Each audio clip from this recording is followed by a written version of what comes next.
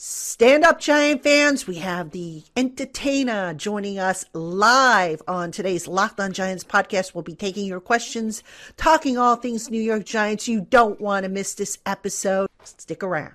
You are Locked On Giants, your daily New York Giants podcast. Part of the Locked On Podcast Network, your team every day.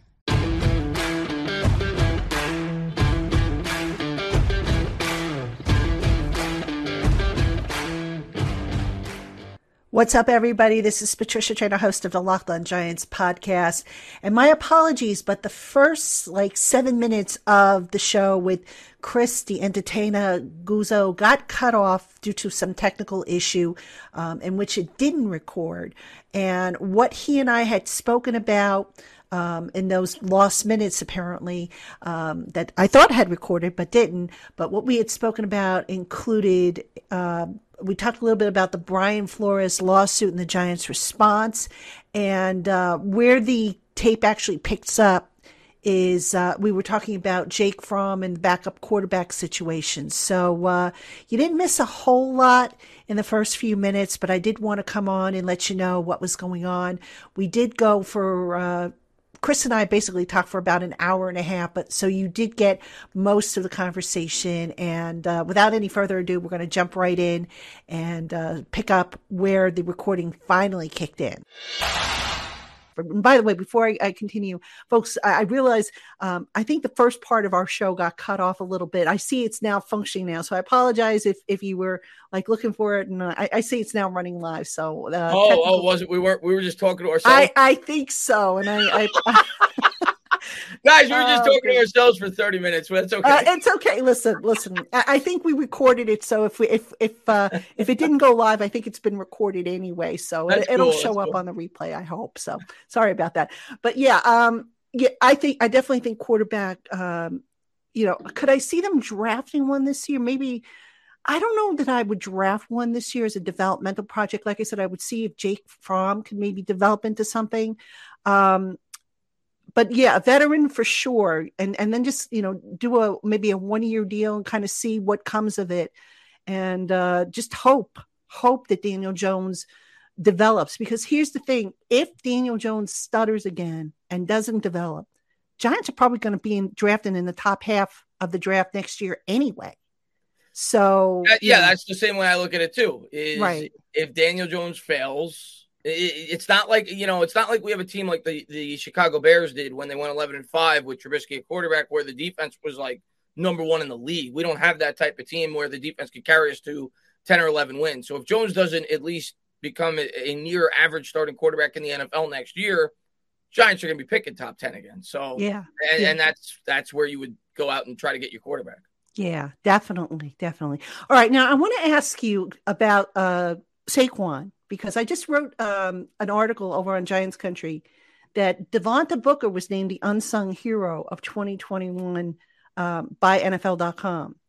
And I got to thinking, and I had this conversation with a couple colleagues during the pressers last week. Could Saquon be here next year? I mean, does it make sense to maybe look to trade him? Is that what you're asking? Pardon? Are you asking if Booker could be here or Saquon? No, Saquon. Do you? I think Saquon's going to be here next year. You think so? Yeah. Do you think he'll finish the season next year here? That I don't know. I think that's circumstantial. I think it depends on what the trade market is, how well he's playing. Saquon could go either way for me in terms of being here more than a year or half a year, but I definitely think he's going to start the season as a New York Giant. The guy who I think will not is actually Booker. Really? Yeah, because they're going to save $2 million if they cut Booker. He costs $3 million to keep him. And the way I look at it, the guy has no ties to the new GM coming in. You could draft the running back in the 4th or 5th round and pay him, 25% to 20% of what you're currently paying Devontae Booker. And that's not a slight at Booker. I just think that the money could be utilized better in a different capacity. Yeah, I wonder about that. Plus Booker, he's on the I think he's going to be 30. There's running backs in the draft that I think they can add. I still would like to see what Gary Brightwell can add to the mix, if not, besides special teams. But yeah, I think that's going to be a position they're going to have to add to. But see, here's my thinking, Chris. If Daniel Jones develops the way they want him to, and if Saquon has a good year, do you invest big contracts in both of them after 2022? I don't think you can. No. And you got to go with the quarterback, I would think. So at that point, what do you do? Do you franchise Saquon or do you maybe franchise Daniel? I mean, how do you? I know we're dealing down the line here, but how would you see that playing out, assuming both have solid years? Yeah, it's a tough situation. Here's what I'll say. I think the probability of keeping Saquon longer than just this year or potentially a year after that, like you alluded to with the franchise tag, only goes up if Daniel Jones fails. Because at that point, like if Saquon proves he can stay completely healthy for a full season, he gets back to his old form. Is it possible the Giants could sign him on, say, a 3-year extension? Sure, but the only way I could see it making sense is if they say to themselves, well, we're going to be bringing in a rookie quarterback. We're not going to have to pay the quarterback that much money, and a guy like Saquon Barkley could help further the young quarterback's development. That's the only way I could see it even being plausible, is if Daniel Jones actually fails. If Daniel Jones succeeds and Daniel Jones grows as a quarterback next year, I don't see a path to where Saquon Barkley could be in the long-term plans of the Giants. Yeah, absolutely. And, here's the other thing. I mean, for as talented as Saquon is, I think initially when they took him, the plan might have been to build around him. I mean, I could be wrong here. And I don't know that you can build around a running back. I think you have to build around a quarterback. And I think that's what the Giants are looking to do here. Yeah, I agree. I mean, that's what the best teams do. I mean, you tell me one team off the top of your head that in today's NFL, and you could find one here and there. There's outliers like Marshawn Lynch, for example. When the Seahawks won a Super Bowl, Russell Wilson was still wet behind the ears. He wasn't developed yet. He was probably the focal point of that offense. You could say Derrick Henry with the Titans, but it's few and far between where the running back is the most important part of a team's offense, and they're a winning football team. It's very rare. Yeah, absolutely. Now, I put this quote up here from JC Silva about tight end, and I'm going to throw a scenario out at everybody. And I know what kind of reaction I'm going to get here, but I'm going to put it out there anyway, because I was talking with somebody. If the old coaching staff was back, I think we could all agree, Evan Ingram, no way he's coming back. Mm-hmm. Brand new coaching staff coming in now. Everybody's getting a clean slate. Is there a tiny possibility, in your opinion, that maybe Evan Ingram gets a 1-year prove-it deal from this team, given that he's got the talent? I mean, for some reason, past coaching staffs haven't been able to bring it out from him. And I know he's not a very popular player. People would just assume get rid of him yesterday. But do you think there's maybe a tiny, tiny chance that he gets that 1-year prove-it deal, given that, he is athletic, and if they use him right, maybe he can contribute to the offense? My answer is no, but it's not because I don't think the New York Giants wouldn't bring him back if he was willing to take a 1-year cheap salary. So I think they would, because like you said, he does have potential, and maybe with an improved coaching staff, you get the most out of him. But what I see is a guy that teams are going to look at, and they're going to say this was a guy that was misused.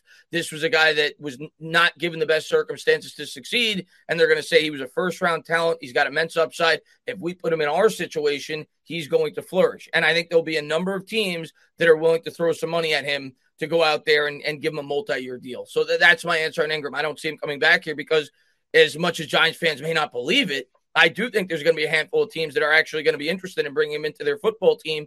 You think about a team like, I don't know, say Rodgers stays with the Packers, a team like the Green Bay Packers, they could certainly use a weapon like that in their offense. And I think there's a number of other teams, which is good news for the Giants, by the way, because we'll get compensated. Well, not for the next year, though. Yeah, until the next year. Yeah, definitely. But, I just found that interesting because when I was talking to somebody about that, I said, I never thought of that, but yeah, that's usually what happens with new coaching staffs. They come in, they give everybody a clean slate. But you know what? The Giants haven't been able to get much out of Ingram. It's a shame. The kid works his tail off, but it just hasn't played out. And, I know for Inside Football, which is another of the publications I write for, we always say that he's an athlete. He's not really a what we would consider a football player. There's a difference between being athletic and being a football player. And just too much has just shown up in his game that make us say, geez, this guy is just not a football player. But, the effort's there. It's hard to argue with the effort. And like I said, I think Evan is a good guy. Yeah. He comes in, he works his tail off, but just sometimes, it just doesn't pan out for whatever. I'll also be honest with you. If I was Evan, I wouldn't want to come back to the Giants, if I'm being honest with you, because I would feel like I want a fresh start. The fan base can't stand him. I remember it was like clearly apparent that he felt like he was bothered. He didn't do anything bad. He handled it professionally, but you could see it in his face. He was bothered by some of the heckling by the fans. I remember seeing that a couple of times on TV this past year. So if I was Ingram, I'd want to go to a more developed offense and an opportunity to flourish. And I do think somebody's going to – I'm not saying he's going to get a record-breaking contract, but I do think somebody's going to sign him and give him a decent amount of money. And the tight end class this year is pretty deep. So it's not like, if they lose them, they're going to be left, high and dry. So, all right. I got this next comment here from Daniel Kim, who says, we need a new training staff and medical team because the Giants are always hurt and soft as glass. Now, all right. I know I'm going to sound like an apologist here, and that's not my intention, but let me just clarify something. The medical team treats the injuries. They do not cause the injuries. The unit that I would look at, and this comes from the head coach, the strength and conditioning staff. That's been the problem in my mind. When Aaron Wellman was here, I don't think the Giants had half the injury issues that they had the last few years. So, I mean, I think, we talk about the importance of the coordinator hires and some of the assistant coaching hires. The training, the strength and conditioning staff, that's important as well. And I know I've mentioned this on the show before, and I think I am going to have a medical specialist come on, and I'm hoping to get a football coach, not a football coach, ex-football coach who is in strength and conditioning to come on to talk about some of these injury issues. But Chris, I mean, last year the Giants were like, I think the second most injured team, or maybe they were the first most injured team. I think they were first. So, I mean, what's your take on this? Do you think, this was just Joe Judge running too hard of a practice? Do you think it was just the training? I have theories. And again, I'm not a medical doctor. I don't have my degree yet, but I question some of the training that might've been going on behind the scenes. And I don't know the full aspect of it. I also question this incessant need of people wanting to lose body fat, which I think you need a certain degree of body fat, maybe a little bit more than you think you need, because it acts as a buffer and a cushion and maybe a lubricant, I guess, at some point on some of your joints and ligaments. But again, I'm not a medical doctor, so I'm just, spitballing here. Yeah, and that's all I could do. I get asked this question all the time because it's not just this year. It's been, there's been a recurring theme for a long time with the Giants. It always seems like they have a ton of injuries. The year before, it didn't seem like they had that many. It's just that they had a big injury to Saquon Barkley, but it didn't seem like the team was nearly as banged up as this past year. But I think it's a multiple things. I think it's, like you said, strength and conditioning coach, I'm sure, has something to do with it. Obviously, some people point to the turf. Some people point to Joe Judge's practice methods. I think some of it may have to do with the fact that we seem to sign guys that may have an injury history. You look at Kenny Golladay, we signed him. Even Adoree Jackson had a bit of an injury history as well before we brought him in here. Kyle Rudolph, it was well documented that he had an injury that the New York Giants were able to look past. So I think it's a combination of a lot of things. I don't just think it's one singular thing, much like the New York Giants themselves. Like, people always say, what's the problem with the Giants? I don't think there's one problem. I think there's like 20 problems, and it's just a matter of figuring out which problem needs to be fixed first. Yeah, definitely. And hopefully they get that straightened out, because nobody can seem to find the answer to it. And I know it's frustrating. I know I have people on my Twitter account ask me about it all the time. Fans ask me about it. I see a lot of comments here on the chat this morning. And trust me, it is frustrating. I mean, even for the players, it's frustrating, especially, they work out during the off season. And by the way, I think that might have something to do with it as well, because I question whether or not the trainers they're using are just generic trainers or are they football specific trainers. I think there's a difference in that, and I pointed to myofascial stretching, which is something I had discovered a few years ago, which, by the way, I love. It's a little different than regular stretching. So it's an interesting topic, and it is one I'm going to address on the show coming up. think next week I have the doctor coming on, and then I'm going to see if I can get the football trainer on as well. But yeah, for those of you who are asking about it, stick around. We'll definitely have that topic. It's a great topic on there. Yeah. Especially, you know, and I want to give a shout out. I apologize who it was, but I think it was somebody named Steve, maybe I think it was, sent me an email saying that the Bills eliminated squats from their warm-ups, and that's they didn't have a lot of injury issues or something like that. So I don't know. I mean, the body is so fascinating. I don't think there's one set formula for that, but anyway, folks, we got to take a commercial break. Apologize. I do have to get my sponsors in, but we're going to go to about 12:30. So we've got another hour with the entertainer. I'm psyched about it. Hope you are as well. Hope you'll stick around. So let me get these commercials in and we will be right back at you. All right, Giant fans, we have more coming up with the entertainer. But first, if you do a lot of driving, you need to know about the Get Upside app that offers savings every time you fill up at the pump. Download the free Get Upside app today and use the promo code Touchdown when you sign up to get at least 25 cents per gallon or more back on your first fill up at participating gas stations. You can cash out anytime you want to your bank account, PayPal, or get an e-gift card for Amazon and other brands. So go ahead, download that free Get Upside app today to start your savings. And don't forget to use that promo code Touchdown to get 25 cents per gallon or more cash back on your first tank. All right, Giant fans, we have so much more coming up on today's Locked On Giants podcast. But first, the NFL might be winding down, but there's still so much more to go in terms of the sports world. And BetOnline.net has all the odds, all the information you need to make your bets wisely. BetOnline is the number one spot for all things NFL, for basketball, hockey, boxing, UFC, and your favorite Vegas games. Check them out today. They've got odds. They've got player performance props.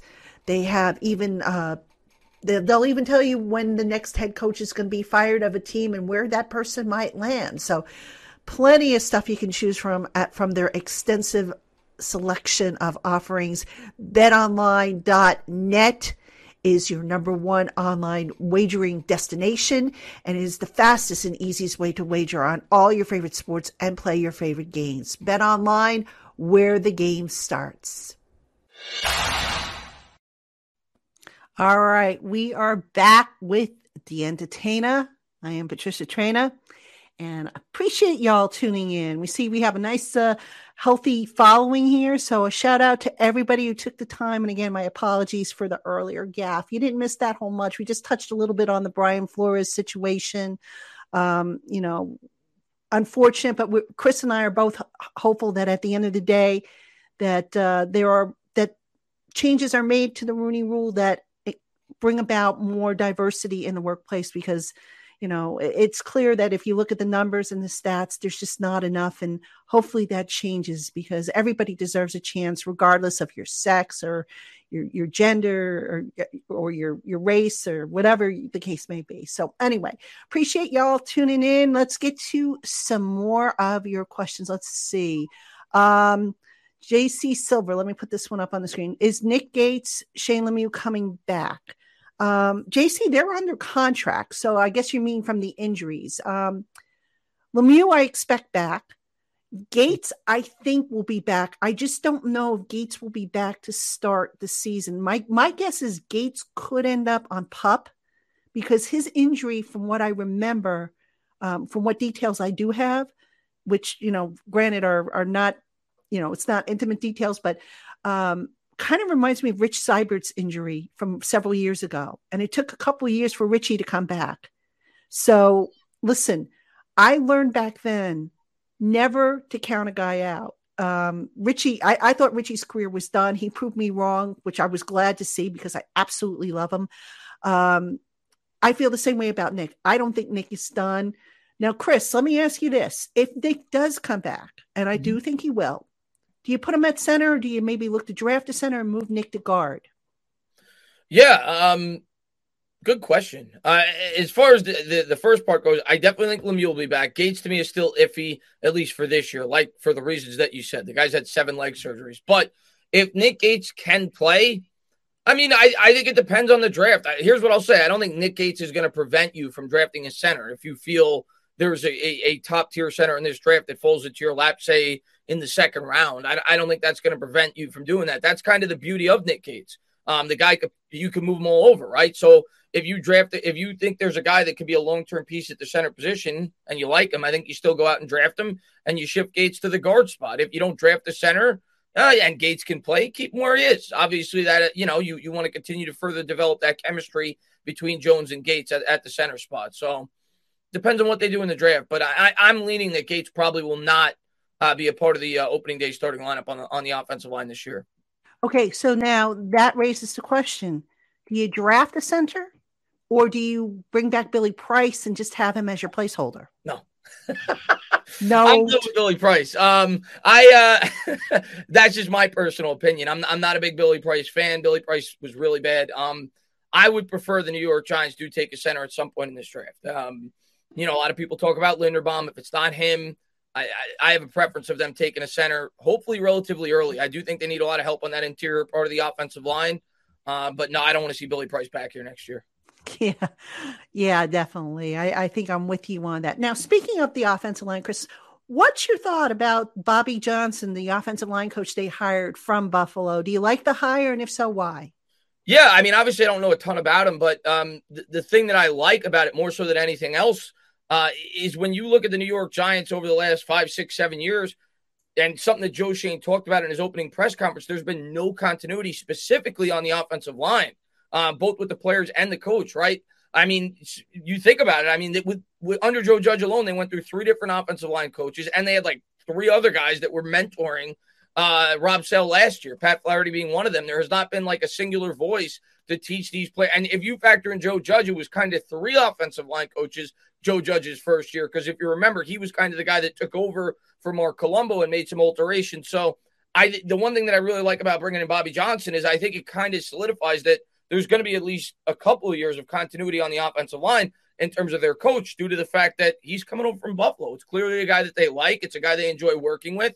So I don't see Brian Daboll firing him after a year. So more so than anything else, that's what I like. And when you look at what he was able to accomplish this year, when I did a little research on Buffalo's offensive line this past year, they had no continuity on the line. They had a ton of injuries. They had a lot of guys that had to sit out due to COVID, yet they were still one of the better pass blocking units in football. They only surrendered the second most sacks in all of football, despite the fact that Josh Allen had the 5th most passing attempts. So I think I think it's a good get by the Giants. Yeah, and I like the fact that, he basically rebuilt that line. I think it was in 2019. They had 4 new starters, which, hey, does that sound familiar to anybody? So, yeah. I mean, now, and you raise a good point. You talk about continuity. We talk about how the Giants haven't had continuity at offensive coordinator. They haven't had it also on offensive line. So I wonder how much of that played into the fact that this Giants offensive line the last couple of years just wasn't very good. I mean, you had Colombo was a very different, had different teaching methods, different preferences. Then Googs had different teaching methods. And then you bring in Rob Sale, who not a horrible coach, but he was a college coach. And I don't know if he ever really adapted to the pro level. I mean, no continuity there. It's just like the offensive coordinator position, I think. Yeah.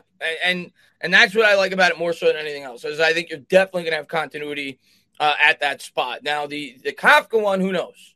You may not have a ton of continuity there, but the good, because the Giants offense is good, we've seen it in the NFL. Teams are looking for the next hotshot, offensive coordinator, and he's definitely a guy that people were really looking at and were attracted to. So if the Giants offense takes a big jump, maybe we lose him. But the good news is we got Daboll. So Daboll's obviously a guy that I think is going to have a lot of say in this offense to begin with. I think that's the main reason why we brought him in. So that's the good news there, and why I wanted them to hire an offensive coach to begin with.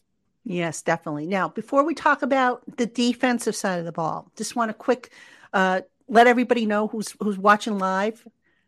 I have a box here. Now, for those of you who haven't been following the Locked On Giants podcast, when I hit 1,000 subscribers, they sent me a lollipop, an actual one of those novel lollipops with all the multiple colors. So they said, okay. I said to them, thanks for that. I said, what do I get when I hit 2,000? Well, this is what I get when I hit 2,000. What's in this box? I don't know. But what I'm going to do is, and I know I'm close to 2,000 subscribers. So those of you who are watching, please hit that subscribe and like button.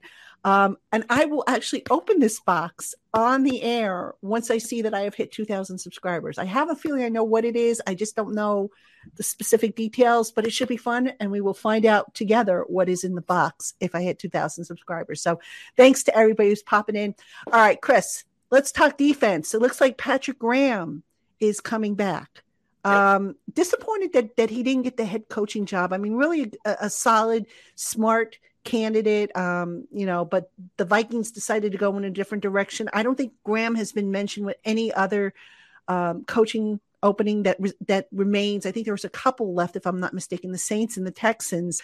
But on the flip side, I'm kind of glad that Patrick's coming back. What are your thoughts about his return? Yeah, I don't know how legitimate it was. It was somebody with a check mark. I think I read earlier this morning that the Raiders are looking at Graham as well, potentially. But I do think he's going to be back. From everything we've heard, it looks like he's going to be back as the DC.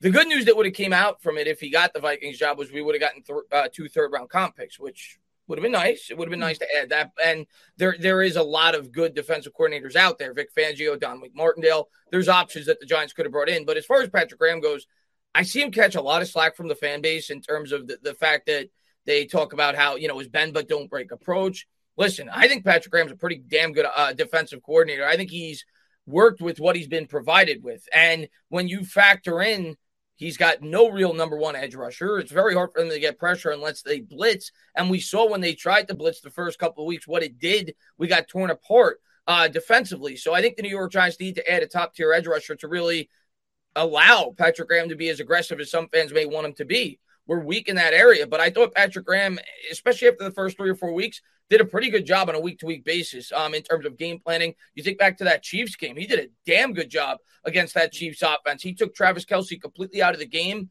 and they did a great job on Tyreek Hill as well in that contest. So, yeah, I know he's got a bend but don't break approach, and fans may not like that, but he's not getting any help on the other side of the ball. And he doesn't have the horses to be an offense, say like the 49ers or one of these defenses that you are seeing are getting consistent pressure on the quarterback play to play. So I think there needs to be an improvement on that side of the ball in terms of personnel. But I think Graham's a pretty smart guy, and I'm glad he's back. I think he's a good coach. Now, here's the caveat here. As everybody might know, and if you don't know, I have this on Giants Country. I recently did a cap breakdown. I looked at the Giants salary cap and I came up with a plan to trim about 40 plus million off the salary cap. Which is what Shane said he's going to do, 40 million. Yes. Well, right. And this was before that story came out. I figured about 40 million. But anyway, when I look at the Giants cap, the top 5 is where they are most top heavy. And I think the top 5, and I don't remember the exact order, but I know Leonard Williams, James Bradbury, Adoree Jackson, Blake Martinez, and Kenny Golladay are the top 5 heaviest cap hits. Mm-hmm. That's a lot of defensive players in there. So that said, I don't think Leonard Williams is going anywhere. I don't think Adoree Jackson's going anywhere. Could the Giants conceivably get by if they were to part ways with Martinez and Bradbury? What's your thoughts on that? Yeah, I actually did a video on this too the other day and talked about the guys they could potentially cut. If I just pulled it up now so I could talk about it as I'm talking to you. There's some guys on the bottom that I could see them being cut as well. Dixon to me is an obvious cut along with Rudolph. Those 2 guys save about $8 million by themselves, and that now you got to save another $32 million. There's also guys like Slayton that you could potentially trade that would save you $2.5 million. Caden Smith could save you $2.5. He carries no dead cap hit. O'Shane Zimenez could save you $1 million. Julian Love could save you 2.6. And I know as fans we really like these guys, but at the end of the day, you have to realize that the guys that are coming in have no attachments to these players. But in order for them to save $40 million, like Shane has said, I think you have to cut at least one of those 2 guys. I can't see both Martinez and Bradbury coming back. I'd be shocked. Those 2 guys by themselves would save you $21 million if you were to cut both. The other thing that Joe Shane said, and why I don't think they're going to look to restructure these salaries, he said he's not looking to kick money down the road. He's not looking to kick the can down the road. So I don't expect extensions. Again, he has no ties to any of these players. So I wouldn't be surprised if they cut both. I certainly think they're cutting at least one. I have Bradbury as the likely cut. And I know people are saying, what are you, crazy? He's the number one cornerback. I don't think Bradbury, he dropped off last year. I mean, he's still a very good cornerback. But again, you look at the draft and you say, okay, can they make up for it in the draft? And it's a deep draft at cornerback. Martinez is interesting because of the injury. I have him as a restructure, and I think they can do a restructure where they're not kicking a lot of money down the road. I think they're going to have to be honest with you. And, another guy that they're going to have to cut, he's not in the top 5, but he's in the top 10, is Shep.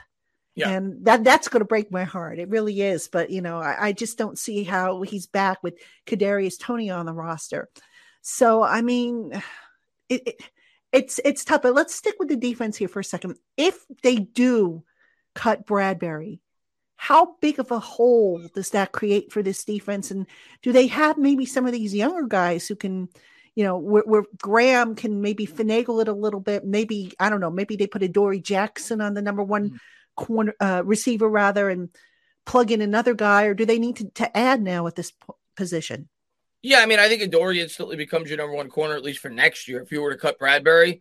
But it opens up the possibility, like I see Floyd Samuel say in the chat, cut James and maybe draft Stingley, the highest rated cornerback in this year's draft. If they were to cut Bradbury, it definitely opens up the possibility that you could take an early corner for sure. It's definitely an important position. And you look at what the Bills have done in the past. They built their defense mainly around a strong secondary. They kind of added those edge rushers at the tail end of it in more recent drafts, but they had one of the better secondaries in football for a number of years. So I wouldn't be surprised at all if the New York Giants take a corner with one of those first 2 picks in this year's draft, especially if they cut James Bradbury. I definitely think it's a possibility.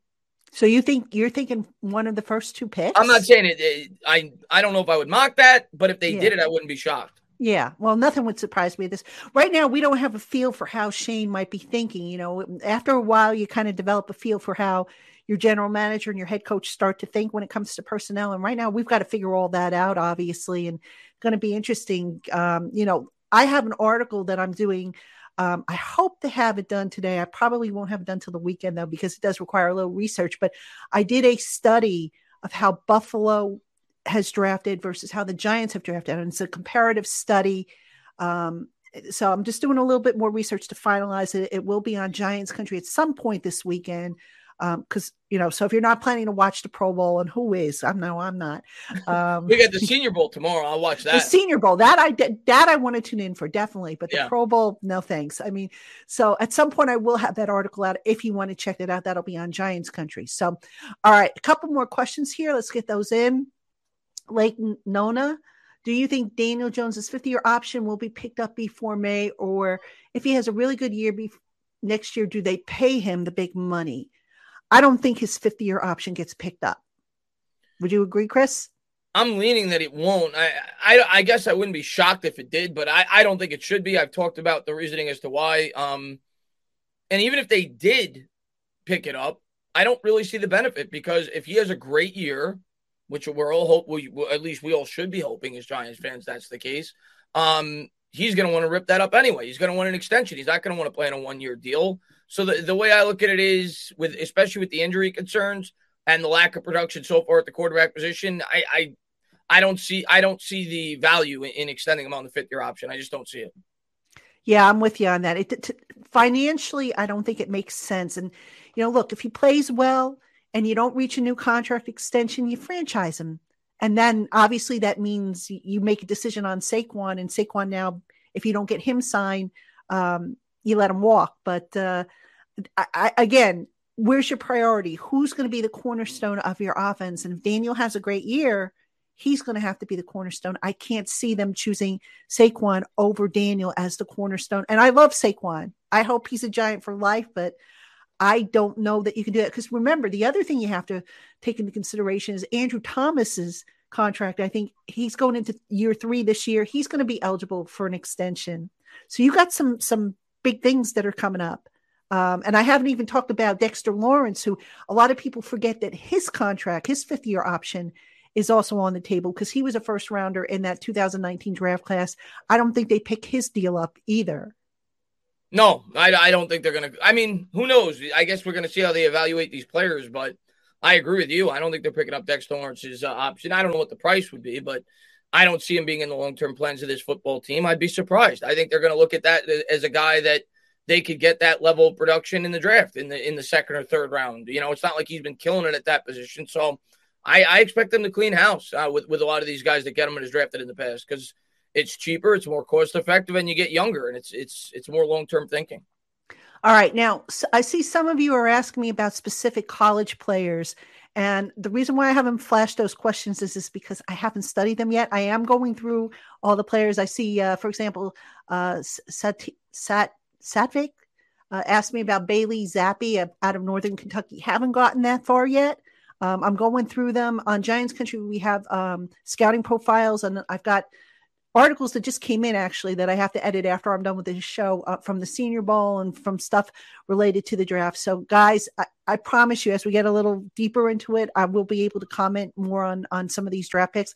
I don't know, Chris, are you familiar with this guy? Let me just put the question on the screen here. I'm somewhat familiar with him. I've watched a couple of, highlight clips on YouTube about him. I know he threw like 53 touchdowns this year. He goes to a small school. I'm somewhat familiar with him. But I can't speak that, I don't know enough about him where I could speak like a lot about him. But I know most people have him mocked in like the 3 to 5 round area. He's definitely not going to be a first round pick. Yeah. Now here's speaking of, just going back to cuts for a second here. Yuri writes, Logan Ryan is a primary cut candidate. I don't think so this year either. I did not have him in my salary cap health plan, if you will. I think next year makes more sense, but yeah, I mean, looking at it, Pat, I mean, he has a cap hit rather of $12.2 million next year. If you cut him, you still have to pay him 11.5. Yeah. So you're saving $700,000 if you cut him. It doesn't make a whole lot of sense. The following year, however, and that's where it gets more interesting with some of these guys they could cut. You would save, he would cost 12.2 to keep, 2.9 to cut. So you'd be saving like, $7-8 million. Other guys they could cut are Leonard Williams. He's $8 million to cut. He's 26 to keep. So it's $18 million in savings if he's not progressing and they don't feel he's part of the long-term solution. Golladay, 10 to cut, 21.4 to keep. So that saves you $11.5 million if you were to move on from him. Adoree Jackson, you could save 12 if you were to cut him. So there's a lot of options the following year with some of these higher priced players on the team. This year, it just doesn't add up. The cut doesn't, the savings doesn't make sense. Yeah, I'm with you on that. Now, Chris, I want to ask you about the draft. Giants have 5th and the 7th pick. Do you keep those picks or do you maybe try to move down a little bit, maybe entice one of these quarterback needy teams to come up and take one of those picks? And if so, which pick are you thinking about moving from? And I know it's early. We still have to do the combine. We still got to do pro days. Yeah. So, what's your feeling right now? And I'm not going to hold you to it, obviously, but what's your feeling right now on that? I see everybody getting so excited over Malik Willis and all these quarterbacks, and maybe we will take a quarterback. Who knows? I'm excited because I want the quarterbacks to look great because, like you said, it's going to potentially up the trade value if the New York Giants look to trade down because I honestly believe we are going with Jones, and I don't think we're taking a first-round quarterback. So if Malik Willis looks fantastic, great. That means we may be able to get a ton for a team that's looking to trade up to receive a quarterback in this year's draft if that's not our option. So I think only good news comes out of the Senior Bowl if these quarterbacks look really good this weekend, whether or not we're taking a quarterback or not. As far as what pick I'd look to trade, whichever pick's going to get me more. But I would guess the 5th pick makes more sense due to the fact, more than likely, if a team's trading that early in the first round looking to trade up, it's going to be for a quarterback. And if you trade up to 5, you're jumping the Panthers. The Panthers are a team that potentially could look to take a quarterback. Sam Darnold's not the be-all, end-all there, even though I know they traded for him last year. So if I'm a team like, I don't know, the Vikings or, the Broncos or a team that may be looking to draft a quarterback, I'm looking to potentially jump Carolina. So I think the 5 pick probably makes a little bit more sense for a team that's looking to trade up. And if I'm trading back, I'd better be getting a future first-round pick. What about in terms of stacking up picks for next year? I mean, do you worry about next year and say, look, this team is not – I don't think this Giants team is one draft away from fixing all its problems. I think a solid draft will certainly help. Don't get me wrong. But I think, offensive line is a big issue. I think you need to find that Batman on the edge rusher spot. If you cut Bradbury, you might need to add another cornerback. Tight end, we mentioned, is a need. Probably getting another receiver could be another need if they part with Shep. I mean, so do you say to yourself, okay, we're going to swing for the fences this year, or we're going to maybe sacrifice, maybe trade down, and maybe look to get some picks for next year, 2023, so that we can continue to stack up? Because again, remember, you look at the unrestricted free agent list. Other than maybe Evan Ingram and I don't know, maybe Will Hernandez, and I'm just guessing here. Lorenzo Carter. Okay, Lorenzo Carter. Those three. Is anybody going to really bring a major comp pick if they sign someplace else? No, not. I'm trying. I think there's one other. Jabril Peppers, maybe. Peppers, yeah. Yeah, but other than that, no. I think the highest we're going to get is probably a 4th round comp pick. But if I'm the GM in this year's draft, I mean, yes, I'm looking to trade down. I'm not just thinking about next year. This team is not about next year. This is the beginning. I mean, if we're being honest with ourselves, this is the beginning of another rebuild. So the more future draft capital you could get, the better. So if I'm the Giants and the right deal presents itself, especially if I'm not taking a quarterback in this year's draft, I want as much capital as I can for the future in case I have to take one. I think it's insurance in case Daniel Jones doesn't take a big leap if you trade down and get another 1st-round pick in the 2023 draft class. So I think that's ideal. Like if you would ask me right now, what's like an ideal, day one scenario for the New York Giants, it would be trading down from, let me pull up the Tankathon right now. I'll give you my ideal. We trade down from 5 to, we'll say 12 with Minnesota. Maybe Minnesota doesn't feel like Cousins is the long-term answer there at the quarterback spot, and they love a guy like Malik Willis or Pickett or whoever. We trade down from 5 to 12. We get a future 1st, maybe a future 3rd along with it. We take a tackle with that 7th pick, and then we just take the best available player at 12, whether that be an interior offensive lineman, whether that be an edge rusher, a linebacker, whatever. That to me is an ideal scenario. You fill 2 immediate needs, and you get a future 1st-round pick. I think that'd be a great day one for the New York Giants if they could do that. I like that. I think we should name you assistant general manager and put you in Joe Shane's ear. All right, folks, I've got one more commercial break I have to run, but don't worry. We still have at least another half hour to go with the entertainer. We're having a ball here. I hope you're enjoying the show as well. Let me run this quick commercial. We'll be right back at you. All right, Giant fans, still more to come on today's show. But first, if you are aiming to eat healthier, make sure you include Built Bar in your plan. Built Bar is the protein bar that tastes like a candy bar, but without the calories and sugar. Most Built Bars have around 130 calories, 4 grams of sugar, 4 net carbs, and 17 grams of protein. And they are covered in pure milk chocolate, which means they taste great. And as I said, you don't feel like you're eating healthy. You feel like you're eating a candy bar. So no matter what diet plan you are on, Built Bar is sure to be a great fit for your dietary needs. Head on over to BuiltBar.com today and use our special promo code LOCKED15 to save 15% off your first order. Again, that's code LOCKED15 for 15% off your first order at BuiltBar.com. All right. Thank you, everybody, for your patience. No more commercials the rest of the way. It's just me and the entertainer, Trainer and the entertainer. I love that. I love how people have been saying that in the comments a lot. Trainer and Tainer. I like it's a good. It does sound good. I do like it. I do like it. And listen, I don't know about you, but I'm having a ball talking football with you as always. I mean, you're so knowledgeable, and I really do appreciate you coming on, and I appreciate all your followers who are checking out the podcast. And I hope y'all will become subscribers here of the Locked On Giants podcast, because I try and do as good a job as Chris. No, you can. Let me shout out a couple of my followers, by the way. I see a bunch of my regulars are in here. So Roldy, JC Silva, Dustin, Floyd, Fabian, my dad's in the chat, Ron Juan, Sergio. Thank you to all you guys for coming over and checking out the pod. I always appreciate all you guys. And I appreciate y'all taking the time as well.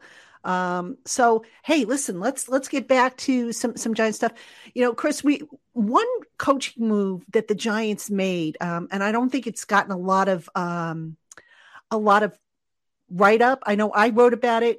is they're bringing back Jerome Henderson, it looks like, as the defensive backs coach. I am thrilled with that. I thought Henderson did a really good job, all things considering, with the defensive backs, given the situation that he faced, with the injuries to Peppers, with Adoree Jackson in and out of the lineup, with the COVID situation. We remember at the end of the year there, I thought he did a great job. And, one of the things I liked about Henderson and when they hired him initially, and I'm a big believer in this, and I know you can't always have this, but he was a former NFL defensive back. And there's just something to be said about coaches who were former players, because I just think that they bring something extra to the profession, and they can, help their students or their pupils even further. So what are your thoughts about the Giants retaining him?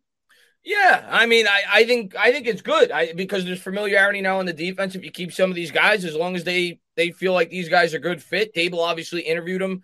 I saw a picture, I think it was Bobby actually from Talking Giants who posted it, where Dable went out to dinner with Henderson, and I said to myself, all right, he's probably coming back. Yeah. But yeah, the New York Giants look like they're kind of trying to keep the coaching staff on the defensive side for the most part as intact as I guess they possibly can. But yeah, I mean, I don't think the defense has been the problem the last couple of years, so I see no problem keeping a guy like Henderson on the staff along with Patrick Graham. So I'm happy that they're back. I see no issues with it at all. Yeah, I am as well. I mean, like I said, something to be said about former NFL players who come on and not all of them, but they just, I've asked enough players about it over the years, and they say, yeah, there's definitely something there because they've been in the trenches. They see what's going on, and they can lend a different perspective. So, all right, we got a question here from Satvik. I hope I'm saying the name. I'm bad with names, so I apologize if I'm mispronouncing it. Do you feel the Giants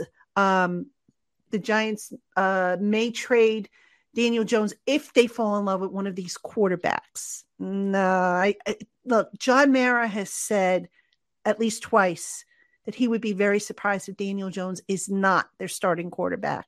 Mm-hmm. Now, the only way I don't think Daniel Jones is the starter, and this is a very long shot, is if his neck injury isn't fully healed. That to me is the wild card. Now, at the Brian Dable presser, he was asked about Daniel and where he is with the neck. And right now, if the season were to start today, Daniel would not be cleared. But they are optimistic that Daniel will be ready to go come August. Now, I know, Chris, there was some confusion. I think we cleared this up on your show when I was on your show about the comments that they were made about, Daniel's not going to have any contact or be allowed to be cleared until August. Mm-hmm. And what Daniel was referring to, for those who are still confused about that, he was just saying that, look, we don't have to worry about contact, playing in the preseason games, which involve contact, until August. So in other words, we have plenty of time before he gets to that stage and a decision has to be made. So in the meantime, Daniel can lift, he can run, he can throw, he can do all the things he needs to do to get ready. He just needs that final clearance that, okay, you can take a hit, and dagnammit, he better learn how to slide feet first if he's going to run. I mean, seriously, get with a baseball coach. Come on. Yeah, exactly. That's got to be the first thing they teach him with this new coaching staff. But I'm with you. I mean, had the season played out differently, I would have said that that's a possibility in terms of trading Jones. Like, say he never got hurt, I would have said maybe it's a possibility. Like, if they could get a package similar to the Jets got for Sam Darnold, where they got like a second, a fourth, and a sixth round pick. If a team presented him with an offer like that, I would say it's possible, especially if they feel like Jones is not going to be the long-term answer here. But the fact that I don't think you're getting anywhere near that, like you said, mainly due to the fact that with the neck, it's kind of it's questionable, and he hasn't had a ton of success either in terms of the win-loss department. And statistically speaking, over the last 2 years, whether it's mainly his fault or not, I just don't see there being much of a market for Jones where it would be much of an incentive to trade him. The way I look at it is you keep him. I think they're going to view him as a guy that's either going to be a guy that improves and he becomes a guy that could be more of a long-term answer, or he's going to be that stopgap to the inevitable guy that replaces him if he does not, show a dramatic improvement this year. But I know fans want to talk about the next hotshot college, prospect quarterback that we could be bringing in, and that's going to happen during every draft until such time you make a change at the quarterback, unless we get a guy that we know is like a defined long-term answer. but I don't see it happening. Like, for all the reasons that you've said. I mean, there's been quotes that have come out that have said that Dable was absolutely in love with Daniel Jones. Mara has come out now twice and said that he expects Daniel Jones to be the starter next year. If you're drafting a quarterback top 5, top 7, Dan Jones not going to be the starter. I mean, not if you're taking a quarterback that high. So I just don't think we're drafting a quarterback. I really don't. And maybe they will. Maybe we'll both be wrong. But I think it's going to be Jones. I expect him to be the starter, and I don't think he's getting traded.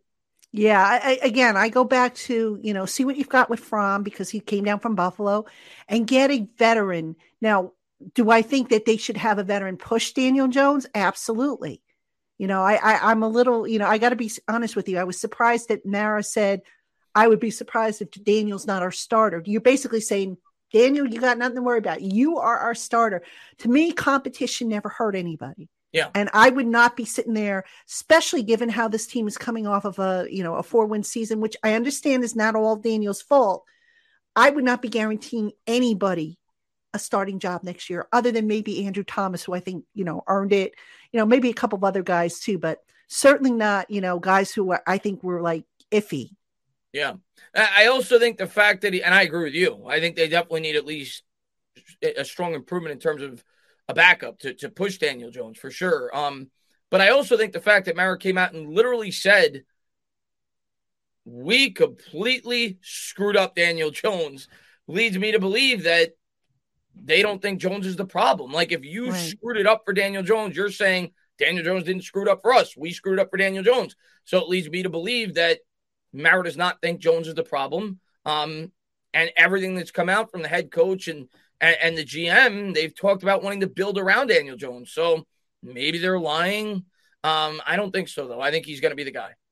All right. Now, Chris, I've got to flash this question up on the screen, because this is specifically for you. We're talking about Daniel Jones and sliding and everything like that. Okay. All right.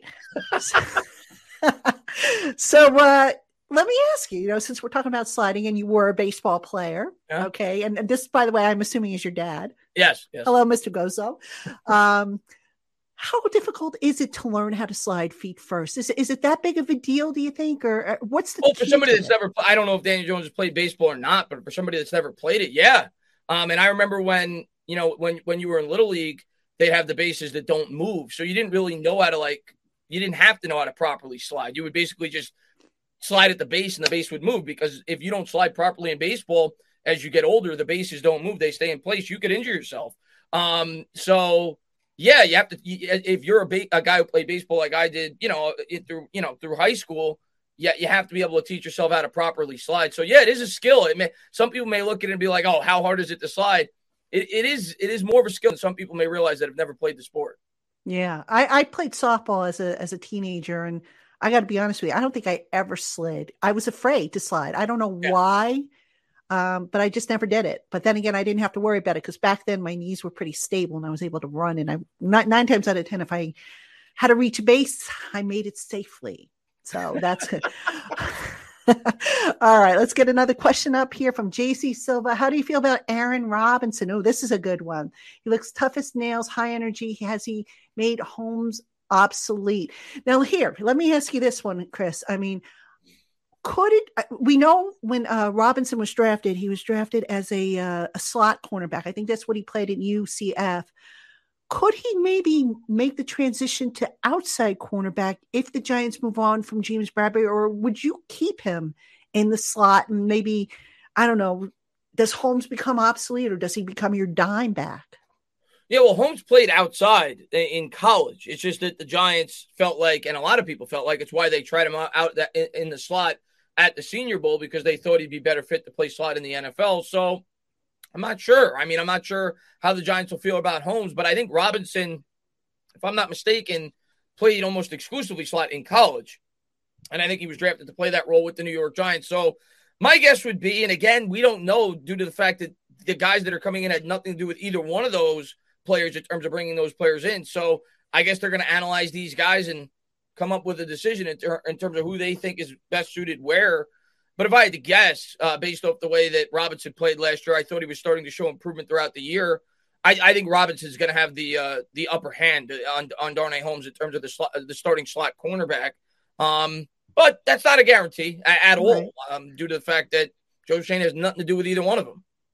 Yeah. And everybody's, again, clean slate for everybody. So that's going to be interesting to see, though. But I wonder if maybe the Giants have their answer if they move on from James Bradberry. Again, if we don't know if that's going to be the case. All right, let's get another one up here. This is from the FBI. Do you think we need another receiver? Yeah, I do. I do. As I've mentioned, I don't think Sterling Shepard is going to be back next year, which again is going to kill me because I love Shep. Yeah. I especially don't want to see, the fact that he would be potentially ending his Giants career with that injury just breaks my heart. But when they drafted Kadarius Toney, to me, that was the writing on the wall for Shep. Because what you don't want, in my opinion, do you remember when they signed Golden Tate? And I know when they signed him, I said, why are they signing this guy? He's basically a duplicate of Shepard as far as most of his skill set. And they moved Shep outside, which to me never made sense because Shep made his money as a slot receiver. Now you're moving him outside. And I just felt that it was kind of stupid on the Giants' part. Yeah, I agree with you. So, here you have Kadarius Toney, who's primarily a slot guy. I know he can play outside. I know he can do a lot more. But I kind of see the same situation almost where, does it make sense to keep Shepard and Toney on the roster? I don't think it does. No, I don't think it does either. I don't think it's going to happen, especially because Shepard got hurt. Had Shepard not gotten hurt, I think he would have been here for one more year. But I don't think he was ever going to be in the long-term plans of the New York Giants once they did what they did this past offseason. I mean, they spent $72 million on Kadarius Toney, and then they went out there and, like you said, they spent on at least he's going to be used partially in the slot with a guy like Kadarius Toney. They spent a first-round pick on him, so I don't think he was ever in the long-term plans. I don't think Slayton's in the long-term plans either. I do think he'll be back next year, but I agree with you. I do think there's a need at the wide receiver position. I just don't think it's a need that we could afford to take in the first round of this year. Yes. I think there's more pressing needs for this football team at more important positions. Yes, build from the inside out, please. Yeah. And also, not in addition to offensive line, I wonder if they're not going to address the defensive line too, because Austin Johnson, I believe, is going to be a free agent. Like I said, I don't know that they're going to pick up Dexter Lawrence's 50-year option. He will be back. I think they need some more talent up there. I mean, and here's a guy. I'm not sure where he fits in. Maybe you have a theory on this, but where does Ellerson Smith fit in? I mean, he's not, to me, he's not bulky enough to be on the defensive line. They tried him a little bit at outside linebacker, and, it's a very small sample size. I just can't get a read on this guy where his best fit is. When they drafted Ellerson Smith, I kind of looked at him as like a project due to the fact that, like you said, and I know he bulked up somewhat, but I remember watching his college tape and he was like built like a pencil. He hadn't played in a year, I think, if I'm not mistaken. I think he sat out due to COVID, or maybe there was his season was canceled because of COVID. Yeah. So he hadn't played in a year. So I viewed him as a guy that was not going to have much of an impact his rookie year, and that was basically the case. He got a little bit of playing time at the end of the year. I think he had an injury at the beginning, or at least they put him on IR. I mean, right now I'm not going to set my expectations too high for a guy like Ellerson Smith. Maybe he's a guy that you could bring in sub packages, a guy that could be a situational pass rusher, but he's definitely not, at least as of now, a guy that I view as someone that's going to make a dramatic impact at the edge rusher position. The only guy right now that is definitively going to be on this team next year is Ojulari at that position that I'm like, yeah, he could be a guy that could at least, have somewhat of an impact. Lorenzo Carter possibly as well if they bring him back. I don't know if they're going to do that, though. Carter, I would bring back on a 1-year prove-it deal, or I would do a 2-year deal, one of those years being voidable, just to kind of spread it out a little bit. When I say prove-it deal, obviously that would be like a minimum. So maybe I would do like a 2-year deal and have 1 year voidable, or just, set it up so that all the money comes in the first year. I don't know that I would give up on Carter. The last 4 games, he got healthy and he looked like the guy that he started to look like before he had the Achilles injury a couple years ago. I don't know that he's a Batman per se. I keep using the expression Batman Robin. I think the Giants need a Batman. Now, can Ojulari be that Batman? I don't know. Quincy Roche is another guy I like. I just feel like they have a lot of Robins right now at edge rusher, and they don't have that Batman just yet. I agree with you. There's no Batman on this roster, and I don't want to pay Lorenzo Carter Batman money. Right. If I could pay Lorenzo Carter Robin money, if I could pay Lorenzo Carter Catwoman money, maybe I'll go about doing that. But I'm not giving Lorenzo. He's not a main superhero. That's the way I look at Lorenzo Carter. I'm not giving him that top tier money, but I do think he's a guy that has potential. The problem with him has always been injuries, at least in recent years. He started to show some potential Joe Judge's first year, the first 3 or 4 games before he got hurt. And I do think it's a legitimate excuse or whatever you want to call it that he did start off slow this year, being that he was coming off of the serious Achilles injury the year he had before.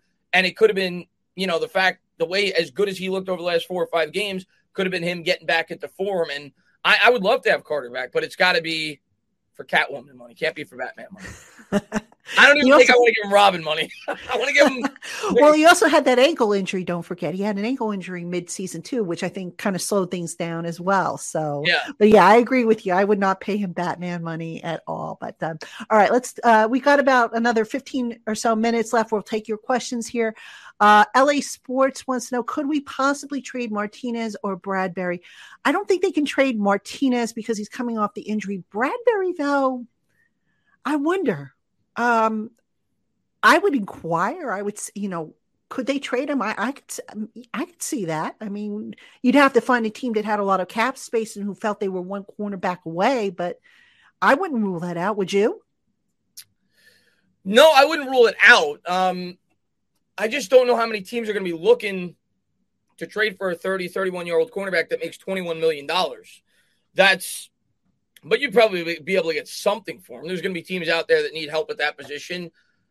I would if I was going to cut him, I would sooner look to trade him. I would try to get some draft compensation. Now, I think, if I'm not mistaken, I think his dead cap is still going to go against the New York Giants salary cap. By trading him, it's still the same hit. It's just a matter of getting some draft compensation back if you were able to trade him. But if they do trade him, don't expect to get much more than, say like a 4th or 5th round pick, similar to what we got for Snacks Harris when we traded him. Right.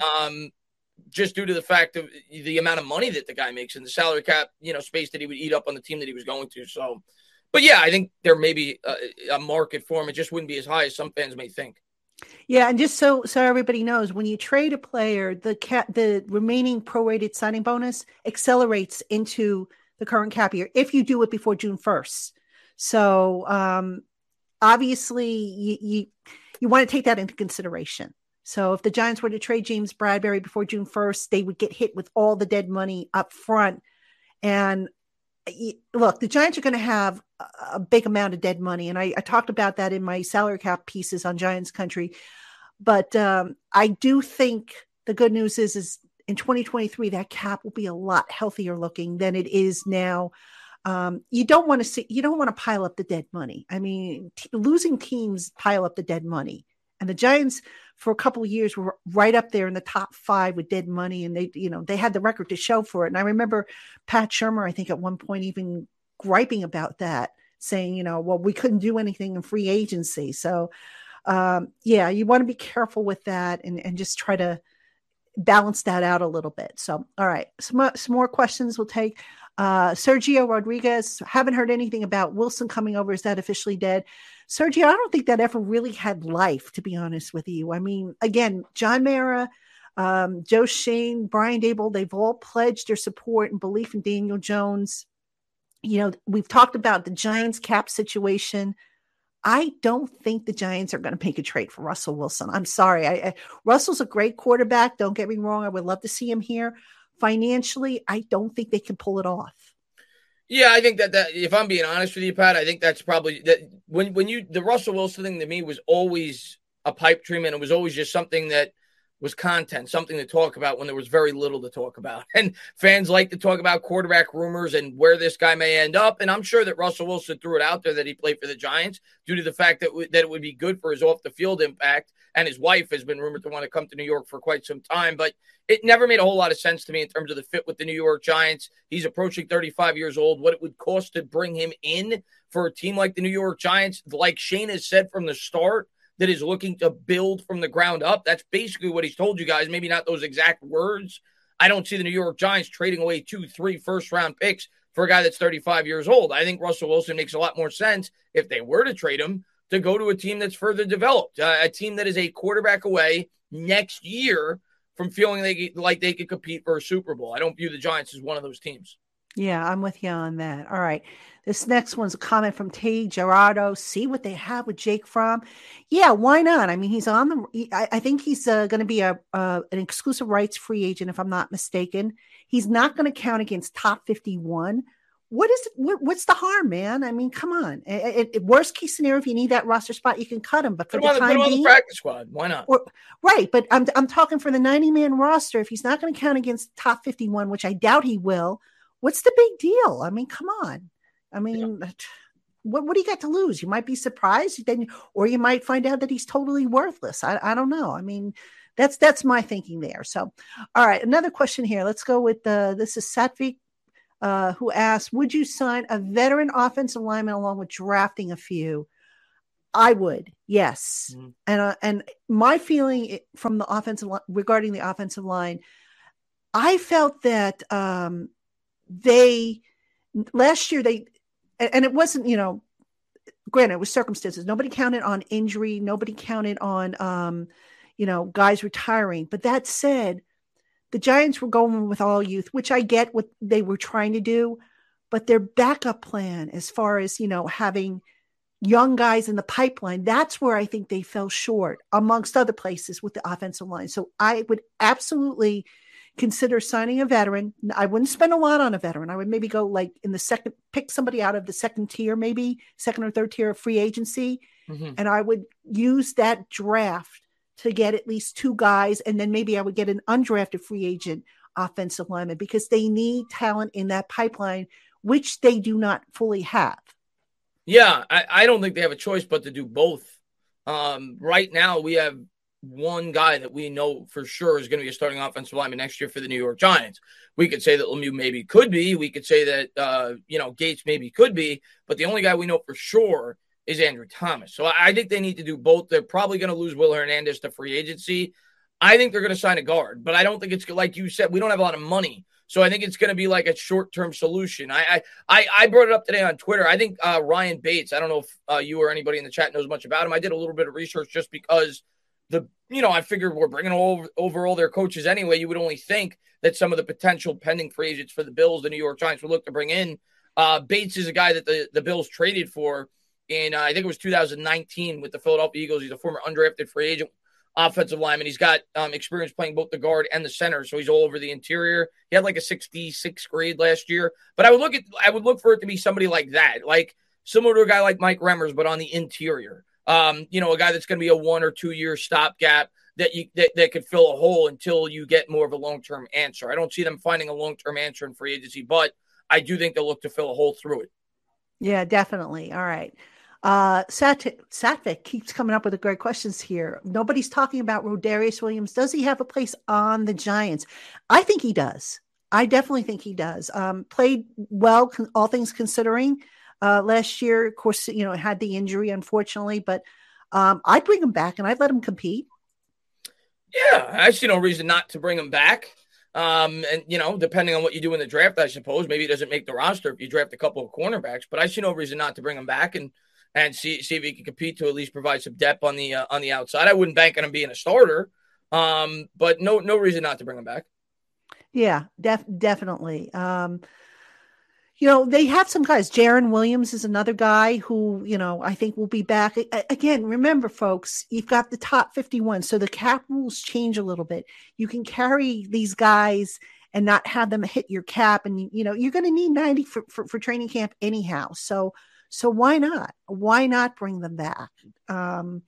What's the worst that happened? Maybe somebody steps up and you find somebody that, you didn't know you had. I mean, yeah, I think I expect players like that to be back. They're not going to cut everybody.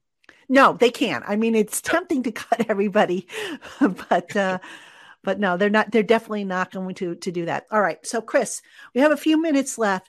What would you like to see this Giants team do, whether it be a coaching hire or obviously we won't see any personnel moves or serious personnel moves for a while yet, but what do you think has to be the next big priority for this team in the next few weeks, whether, again, coaching hire or what they need to do? Well, they pretty much already have the main pieces of the coaching staff filled out, it seems, right? With the defensive coordinator, offensive coordinator. I mean, I think the next couple of weeks, what they're going to do is they're going to sit down and they're going to talk about their strategy. The first thing you got to focus on is, obviously, you still got to focus on the draft. You got to kind of do it at the same time, but come up with an off-season plan. Talk about the players that you want to bring back. Talk about the players that you want to cut. I think the first thing that Shane's going to focus strongly on, kind of like he hinted at, is getting the salary cap situation figured out, getting that $40 million off the roster and finding out how they're going to replace some of the players they're going to have to move on from in free agency and both the draft. In terms of needs, I mean, we've said it several times this offseason. To me, it's got to be focused heavily on the offensive line and definitely on the defensive line as well. I think they need help on both sides of the trenches, but I think you have to focus strongly on that offensive line, and you got to start coming up with a plan in terms of, between the offensive coordinator and now Dable, with Kafka and Dable, to figure out what type of offense you want to mold around Daniel Jones and what players could get the most out of him. Absolutely. And, for those who missed it, it looks like Kevin Abrams is staying on to help Joe Schoen with the salary cap. Now, a lot of people, and this is another misconception, a lot of people blame Kevin Abrams for the mess that the Giants are in.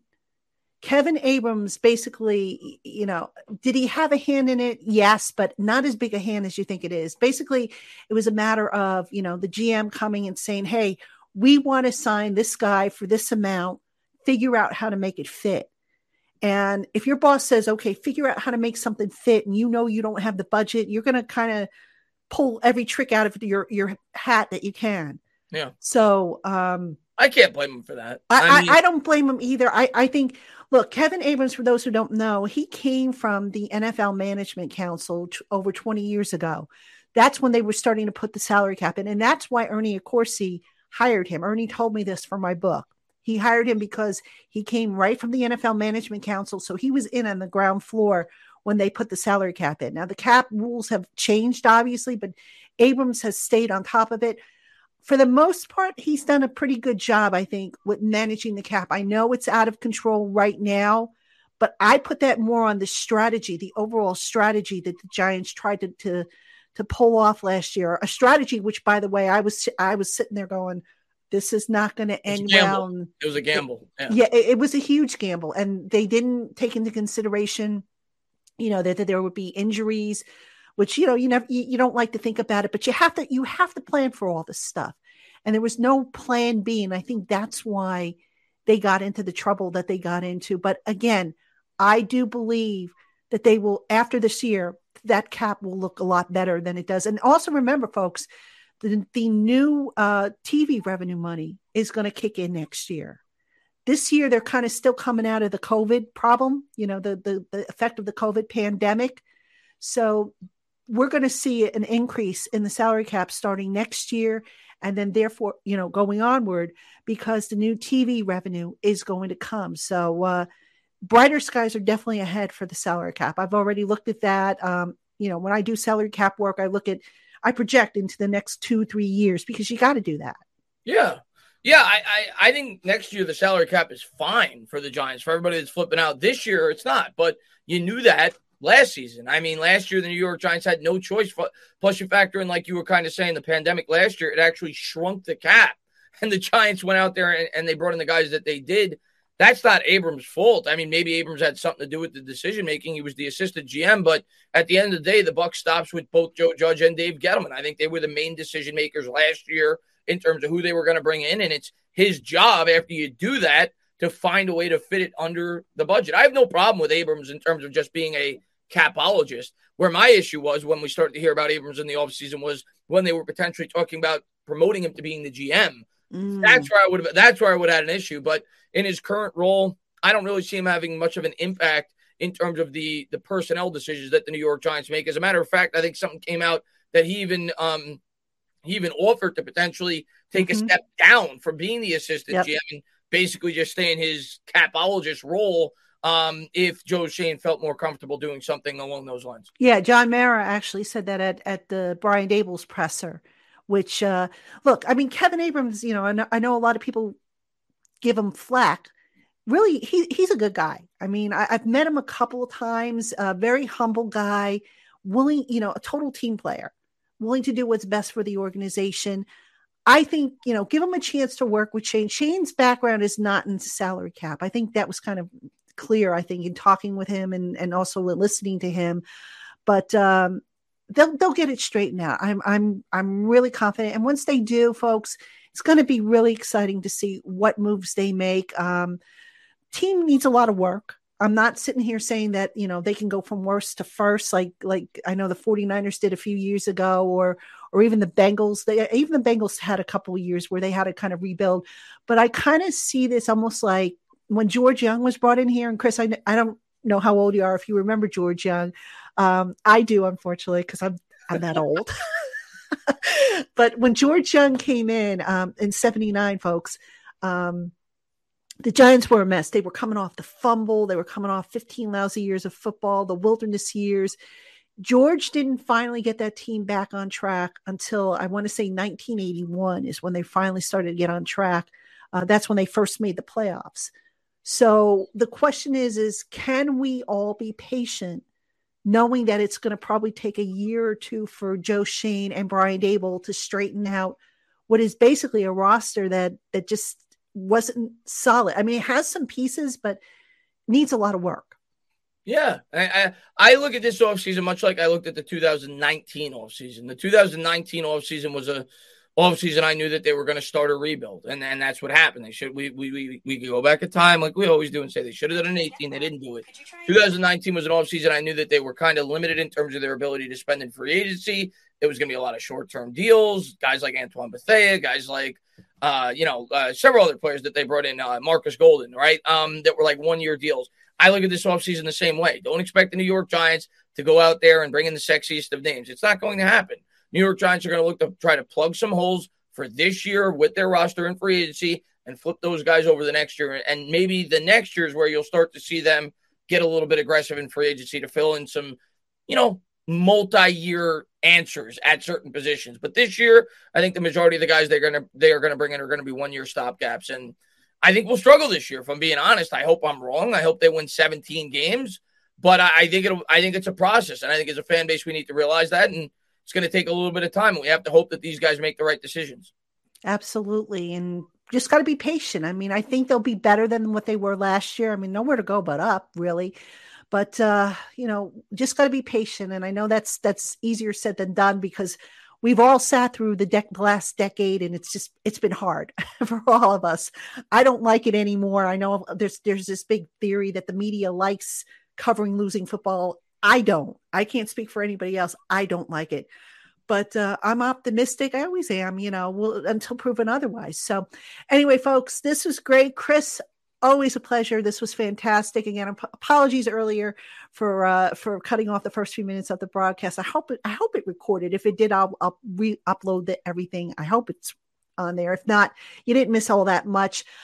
Folks, if I did not answer your questions, please feel free to send them to me. The email address is lockedongiantspodcast@gmail.com. We have a Twitter Tuesday planned for next week, so I will get those questions in if I did not see them or miss them on this show. And Chris, I know you keep doing your thing. You not just Giants, you do Knicks. I guess you do Yankees too, right? Mets. I'm a Mets fan. Mets. Okay. Yeah, I knew I liked you for a reason. I'm a Mets fan too. A Mets sufferer. Yeah, I remember you telling me that a while ago. But yeah, mainly like 95% Giants. But I just appreciate you having me on anytime. There's something to talk about. Always more than welcome to come on my channel as well. And I'm excited to see. I mean, we're gonna find out. I couldn't believe it. I was thinking about it today, Pat. I was like, wow, like free agency is like 5 weeks away or 6 weeks away, and the draft's like 10 weeks away. Like it's gonna be here before you know it. This is gonna come up real fast. And I think I think maybe why it stuck up with me a little quicker this year is because there was an extra week to the regular season, perhaps. I don't know, but it just felt like it got here quicker this year. So I'm excited to watch the Senior Bowl tomorrow. And, maybe we'll see some guys that stand out. And I'm sure some fans will be excited about that. And draft's going to be here before you know it. But I appreciate you having me on. And, let's go Giants. Yeah, thanks, Chris. Appreciate it. And Roldy, I saw your comment. I think I missed your questions, and I apologize because these comments come at me really quickly, so I'm trying to keep up with them while also trying to pay attention to the screen. So, Roldy, send your questions in to me on email. The address is going to be in the show notes. Again, it's lockedongiantspodcast@gmail.com. I'll be happy to answer those questions as well as anybody else who I might have missed. Send those questions in to me. Folks, thanks so much for tuning in. We'll be back Monday with an all new show, and I'll have to check and see what my subscriber count is. Who knows? Maybe we'll be opening up the box to find out what's in it if I hit 2,000 subscribers. So you gained some. I just looked. You're not there yet, though. I'm not there yet. Okay. Not there yet, but you gained some. All right. Well, we'll see. Maybe at some point next week. We'll see if it rock and rolls well. All right, everybody. Have a fantastic weekend. Chris, thank you for joining me as always, folks. Thank you for coming in, and we will catch you next week.